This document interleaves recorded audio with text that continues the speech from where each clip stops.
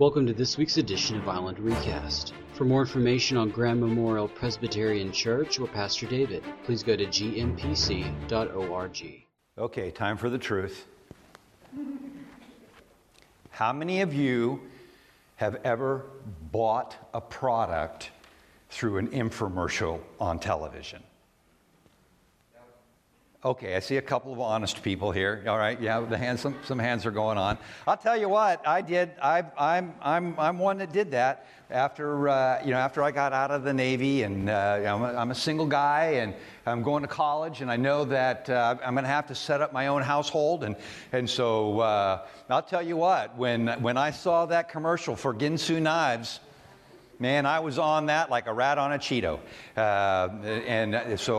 And you know what? We still have those Ginsu knives to this day. But I bought all these products. I bought a set of dishes. I bought flatware. I bought some stainless steel mixing bowls because I figured, I'm eventually going to set up a household. I'm gonna need all these things. And so I did. I bought them. I listened, and I go, oh wow, this is a great thing. I can't live without that. I have to have that. And what's more is that I could absolutely buy with confidence because they offered a money-back guarantee. I mean, how can it get any better than that? So, I was thinking about that. I was thinking about that as I was thinking about our book that we're going through right now, the book of Hebrews, because the first few chapters leading up to today. In fact, if you have your Bibles, if you brought them and bring a Bible, don't use the one in the pew. You have to bring your own Bible. Open them up to the fourth chapter of the book of Hebrews. As I was thinking about the passage for this morning. And in light of everything that comes before it, and if you the passage for today is verses 14 through 16 in the fourth chapter of Hebrews, and the very first word in 14 is therefore. Therefore. And what have I said over these past couple of weeks? Whenever you see a therefore in Scripture, you have to ask. That's right. What's it there for? What's it there for? So I'm thinking about everything that leads up to this particular piece of Scripture. And the author is just building. Wait, there's more. Wait, there's more. And I absolutely love the first paragraph of the first chapter. In the past, God spoke to our forefathers through the prophets at many times in various ways. But in these last days, He has spoken to us by His Son, whom He appointed as heir of all things, and through whom He made the universe. The Son is the radiance of God's glory and the exact representation of His being, sustaining all things by His powerful word. And after He had provided purifications for sin, He sat down at the right hand of the Majesty in heaven, so that He became as much superior to the angels as the name He has inherited is superior to theirs. So we start off with this understanding that Jesus is in fact, and you go back to the Gospel of John, in the beginning was the Word, and the Word was with God, and the Word was God, and the Word became flesh and dwelt among us. And then to hear this, that the Son is the radiance of God's glory, the exact representation of His being, sustaining all things by His powerful word. So we get that as kind of the first salvo, if you will. This is meat. I want you to hang on to that and understand that Jesus is superior to the angels. And then we talk about that, and after the author lays out the case for that, moves on into the second chapter. Therefore, we need to pay more careful attention to what we have heard, so that we do not drift away. So that we need to recognize who Jesus is and hang on to Him. He is our anchor, and we'll talk a lot more about that on Easter. I love how it all works out. And then he goes on to talk about Jesus being the author of our salvation. And we talked about that word authorship. And it can also be founder or pioneer. He's the pioneer. He's the captain. Some nautical terminology in there. And then he goes on to talk about, but wait, there's more. Not only does Jesus do this for us, he's bigger than the angels, better than the prophets of old. He's even greater than Moses. And we know, if you'll remember from a couple of weeks ago, we talked about the fact that within Judaism, that Moses is considered to be the GOAT. Right? We know what that stands for, right? Greatest of all times. That's right, Jesus. But the author here says, no, Jesus. Jesus is the greatest of all times. And then last week, I felt like I was dancing up here, talking about taking rest from our work, and the idea, remembering that Hebrews was written to Jewish background believers who understood their relationship with God as one that was based on merit. They were working for their salvation, and that would only come once they became perfect. Of course, you could work every day of your life for the rest of your life and then some, and never measure up to that. But in Christ, that work has ceased. And we still labor to honor God through our obedience, but we enter into a rest because we no longer have to fear that we're measuring up to God's expectations, that somehow we're going to be able to earn God's favor in our lives. And we talked about the importance of the Word of God, sharper than any two-edged sword, that this, an external moral authority, is what keeps us honest. I don't know about you, but I know myself. And I know myself well enough to know that I can justify just about anything that I want to do. And if I don't have something that is outside of myself to say, whoa, David, take a step back, then I'm going to go off on all kinds of tangents. The Bible is that mirror that I look at in the morning, to make sure that my tie is straight, to make sure my hair is perfectly coiffed, and all that fun stuff. So important for us. And again, the three things that we need to engage in on a daily basis: reading God's Word, lifting up our voices in prayer, and engaging in the spiritual exercises and disciplines, because those are the things that enable us to be transformed into the image of Jesus Christ. So all that is the background coming into these three simple verses, which I think is actually an excellent summary of the entire book of Hebrews. If you want to know what the book of Hebrews is about, you read chapter 4, verses 14 through 16, and it will give you a pretty good synopsis of what the author is trying to communicate. Hear the word of the Lord. Chapter 4, verse 14. Therefore, and now we know why it's therefore. Therefore, since we have a great high priest who has gone through the heavens, Jesus, the Son of God, let us hold firmly to the faith we profess. For we do not have a high priest who is unable to sympathize with our weaknesses, but we have one who has been tempted in every way, just as we are, yet was without sin. Let us approach the throne of grace with confidence, so that we may receive mercy and find grace to help us in our time of need.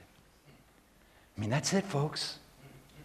That's it in a nutshell. Now, we'll continue to unpack this. In fact, from now through almost most of for the next several chapters, we're going to focus on this first part. Therefore, since we have a high priest who has gone through the heavens, Jesus Christ, the Son of God. Just think about that for a minute. Now, speaking to a Jewish background believers, a group of believers, they understood the whole concept of the high priest. I'm going to tell you what, back then, in the first century, the high priest was the grand poobah. I mean, this guy held sway and authority over everybody else. He was the one who represented Israel to God. He was the one who oversaw the priests who would offer up the sacrifices, and there's an elaborate sacrificial system that's set up for the Jews in the book of Leviticus. I mean, it's just incredibly elaborate. And of course, we know that in Exodus we get the law. And how many kinds of law are there? How many kinds? 3 laws, three kinds of law. You have the moral law, you have the civil law, and you have the ceremonial law. And it was all meant, the moral law was to keep them in a right relationship with God. The ceremony or the civil law was to enable them to live together peacefully. And the ceremonial law was to keep them from being assimilated into other cultures when ultimately they would be conquered as a people. The Jews have never, to this day, have never been assimilated into other cultures. So the high priest oversaw all of the priests and the sacrifices. And when we think about the temple was a busy place. The temple was a busy place. And during the high holy seasons, they called in extra priests. There were 3 times a year that all the adult males and their families had to come to Jerusalem and offer up sacrifices, but none more important than Yom Kippur, the Day of Atonement, that coincided with Passover. That was the one day where all sin would be atoned for. And the only one who could do that was the high priest. And the high priest, decked out in his fine garb with his robes, they had little bells around the base of the road so that you could hear him as he moved. They tied a rope around his ankle, and once a year. Now, just about 24/7. The temple was a place where sacrifices were being offered. And those were the priests that offered up all those sacrifices for the people. And that's how the priests made their living. The people cared for the tribe of Levi through the tithes and the offerings that they brought in and maintained. And the Levites were the ones that maintained the temple. And the offspring, the lineage of Aaron, those were the priests. And then there was the high priest. And on Yom Kippur, on the Day of Atonement, the high priest would enter into the Holy of Holies, which was the very center of the temple.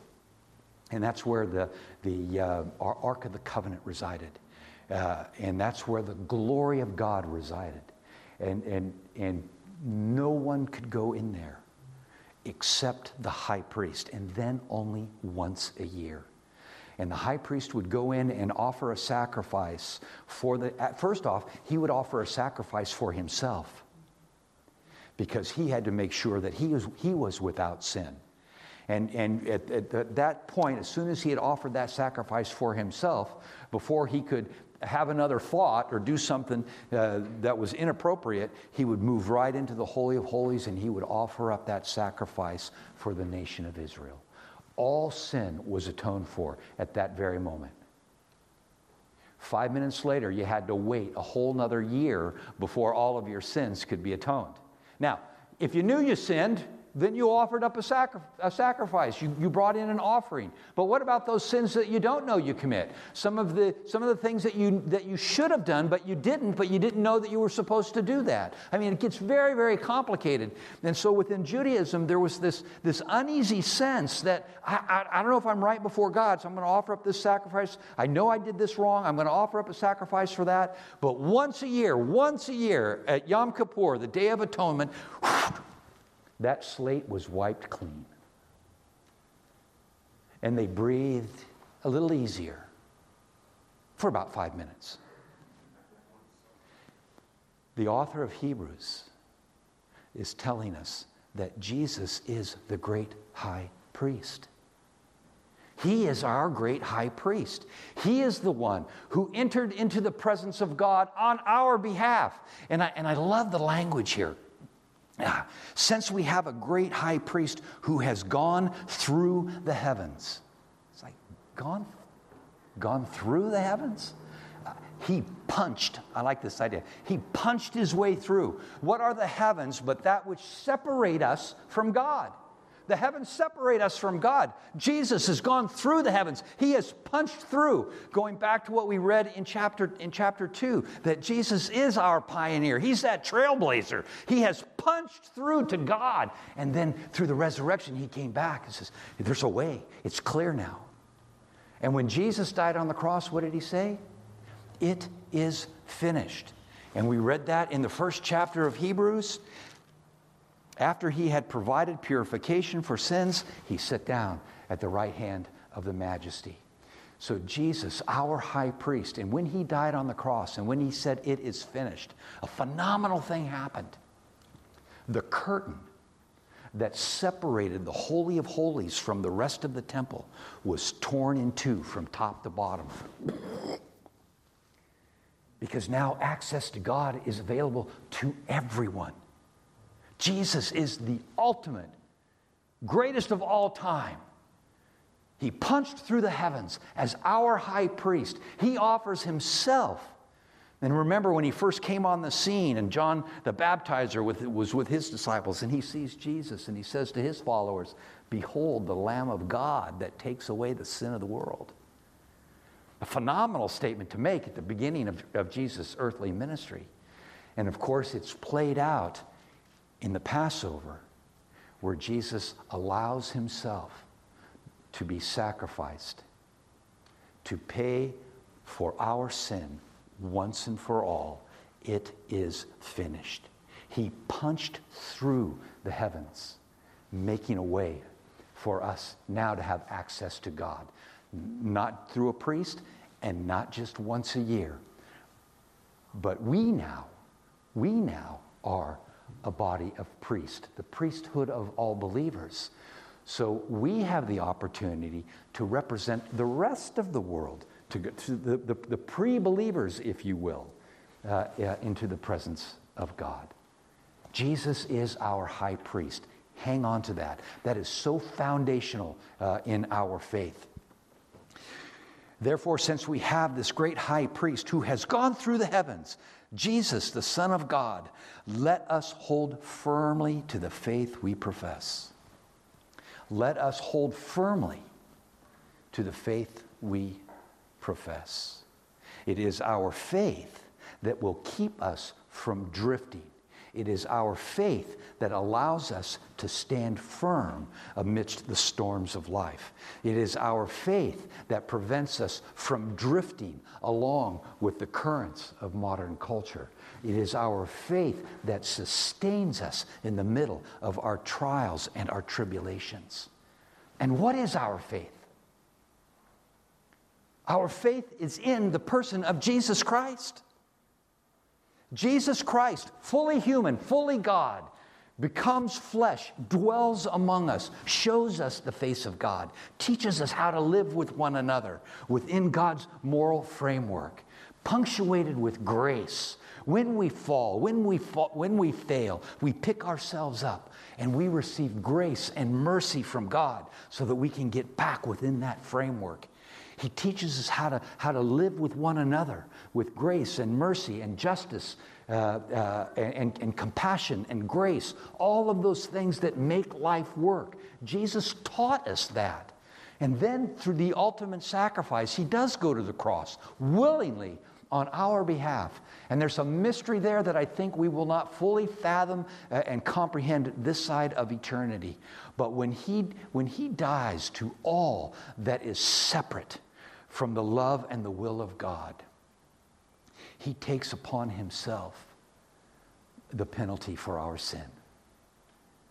But it doesn't stop there. 3 days later, he rises from the dead.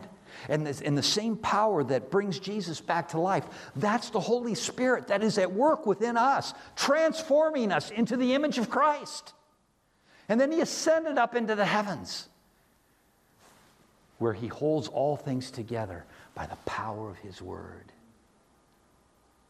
And the day will come, and now we shift from our faith to our hope. The day will come when Jesus shall return in the fullness of time to firmly and forever establish his kingdom, right every wrong, straighten every crooked.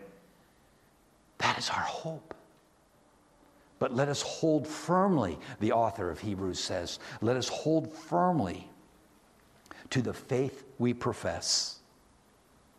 For we do not have a high priest who is unable to sympathize with our weaknesses, but we have one who has been tempted in every way, just as we are, yet without sin. Just think about that for a minute. Tempted in every way, just as we are, yet without sin. Now, some people would say that might have been true in the first century, but that can't be true today. I mean, there are things that people do today that are just atrocious, that would have been unthinkable back in the first century. Oh yeah, maybe in degree, but really, I think if we break it all down, we can probably catalog the temptations into 5 categories. Hate, murder, greed, dishonesty,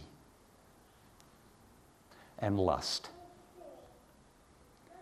Hate, murder, greed, dishonesty, and lust. Now, there are varying degrees of each one of those. And yeah, some of the things that we may face, Jesus wouldn't have faced. But I think we could probably parse it out into one of those 5 categories. Jesus knew all those things. He was fully human, just as he was fully God.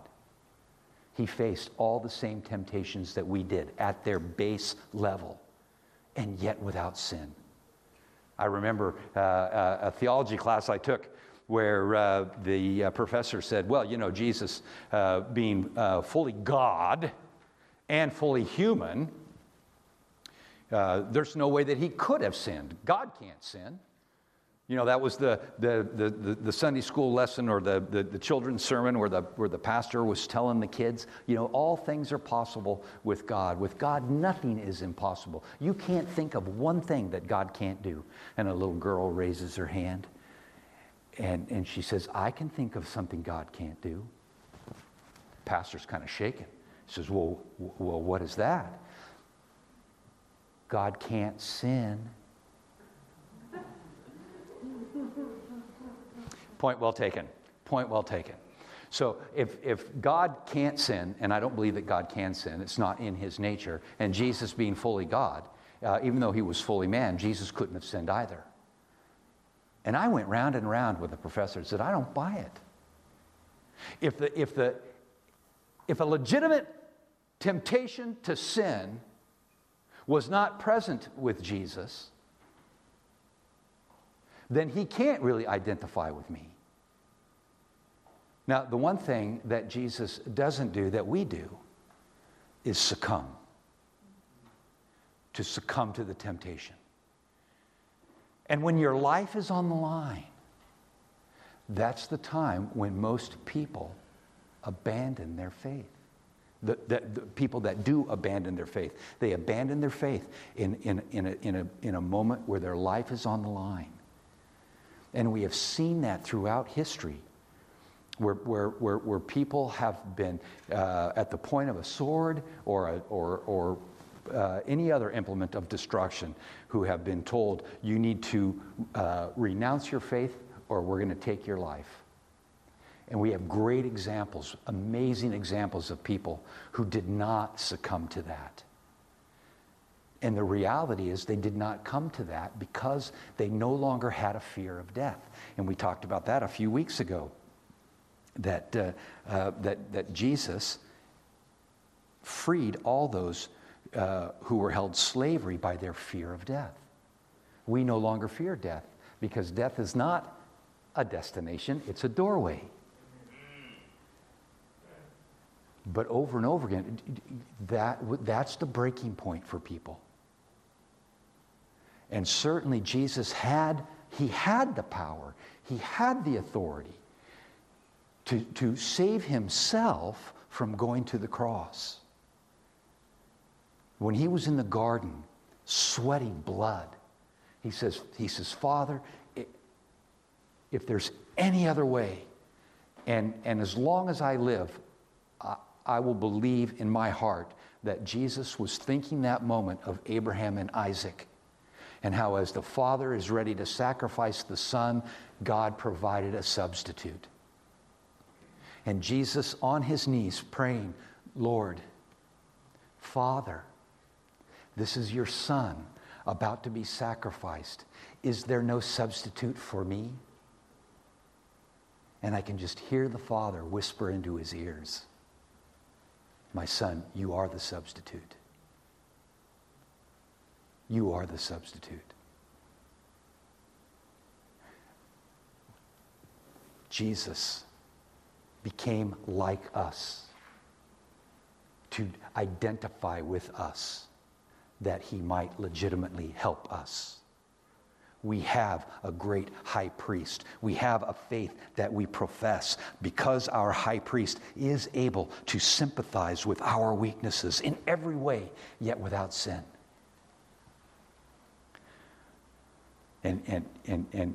But wait, there's more. Verse 16.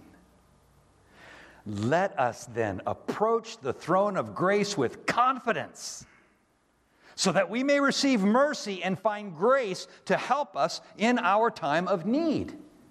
Let us approach the throne of grace with confidence, so that we may receive mercy and find grace to help us in our time of need.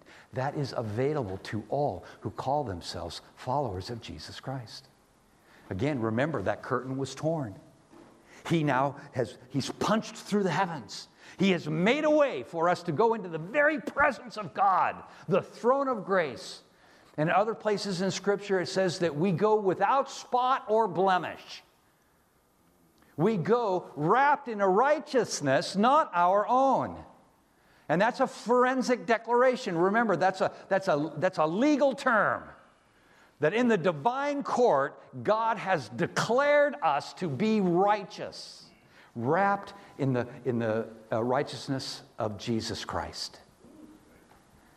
And that enables us to boldly approach the throne of grace, that we might receive mercy and also find the grace that we need to sustain us.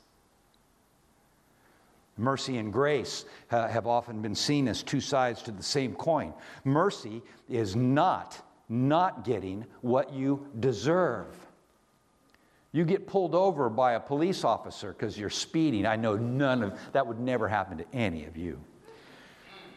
You get pulled over for a speeding ticket and the officer says, going a little fast. And you spin your little tale of woe or whatever it is. And every now and then, the officer says, I'm going to give you just a warning this time.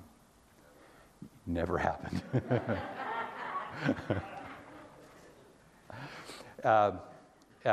It happened to me once. I was 16 years old. I was driving home. I wasn't speeding. I was driving home from work. It was about 1 o'clock in the morning, and I swerved over the line. What I was doing was reaching under my. I had an 8-track tape deck underneath my seat in my little Volkswagen, and I was reaching to find a cartridge so that I could slip it in to listen to some music. And I looked up and I pulled over, and the cop pulled me over because I'm weaving. He thought I had been drinking. Of course, I worked at McDonald's. As soon as the window was rolled down, you could smell the grease and whatnot. He knew. So he says, I'm going to give you a warning this time. Keep your eyes on the road. I received mercy at that point. I did not get, because I was driving dangerously. I received mercy. Mercy is when you don't get what you deserve. Grace is getting something that you don't deserve. Grace is getting something that you don't deserve. And grace has been described as God's riches at Christ's expense. And we have been given an ocean of grace. And I love the statement from Dallas Willard that Christians ought to burn through grace like a jet burns through fuel. And you know, we're really great at giving grace to ourselves. We're a little hard-nosed when it comes to other people. And I think that is a total misreading of Micah 6:8. Because we are to be just people who love mercy. Who love mercy. And so the challenge for us is to reach back in that ocean of grace, to pull out a cup of grace, to offer those who may have wronged us in some way. Or to find that grace, even in the face of temptation or trials. And again, I'm struck by the words of Jesus on the cross. Father, you forgive them, for they know not what they do. He reached for a cup of grace to give those who were putting him to death. And the people who first heard this letter were facing pretty serious persecution. Now, there's been all kinds of stuff going on in the United States and saying that we're moving toward a time of greater persecution, and maybe, certainly Christianity has fallen out of favor with our culture today. All the more reason for us to focus on this passage, because we have a high priest who has punched through the heavens, and we need to hold firmly to that faith so that we do not drift. Jesus can understand and identify with us in every way, shape, or form. There's not one thing that we have done or experienced where we cannot bring it before Christ. And we can never say to him, but Lord, you don't understand. He says, oh yes, I understand far more than you will ever believe on the side of creation. So to hold firmly to our faith and approach that throne of grace with confidence. Reading God's word, praying, and engaging in those exercises. Those are the things that are going to keep us strong. Those are the things that are going to help us fix our thoughts on Jesus. Those are the things that are going to sustain us as we go through any trial or tribulation. We need to be light in this world. And that light needs to come from people who are just, who absolutely love mercy. And historically, you know what? The church has not done a good job. We have not done a good job. We need to do a better job. And that's our challenge today. What a great book to go through during these days, because God is faithful. We have a high priest. Hold on to your profession of faith and take advantage and access that throne of grace, because there you will find mercy and grace to deal with whatever challenge or tribulation that you may encounter. Again, I close by quoting G.K. Chesterton, who said, it's not that Christianity has been tried and found lacking. It has been found difficult and left untried. In these days, we need to band together, encourage one another, pray for one another while it is today, so that we can faithfully live into God's kingdom and become dispensers of grace as we seek to be people of justice. Thank you for listening to Island Recast. For more information, please go to gmpc.org. It's not by pointing out the failures of others. It's by identifying the failures in our own lives and allowing God to do a work of transformation and accepting people wherever we find them, because that's where God met us. An invitation to join the journey that has more than a money-back guarantee. It's a promise of life, and that in abundance. Let us reach for that each and every day. Today is what matters. Because today is the intersection of our faith and our hope. And we live it out in love.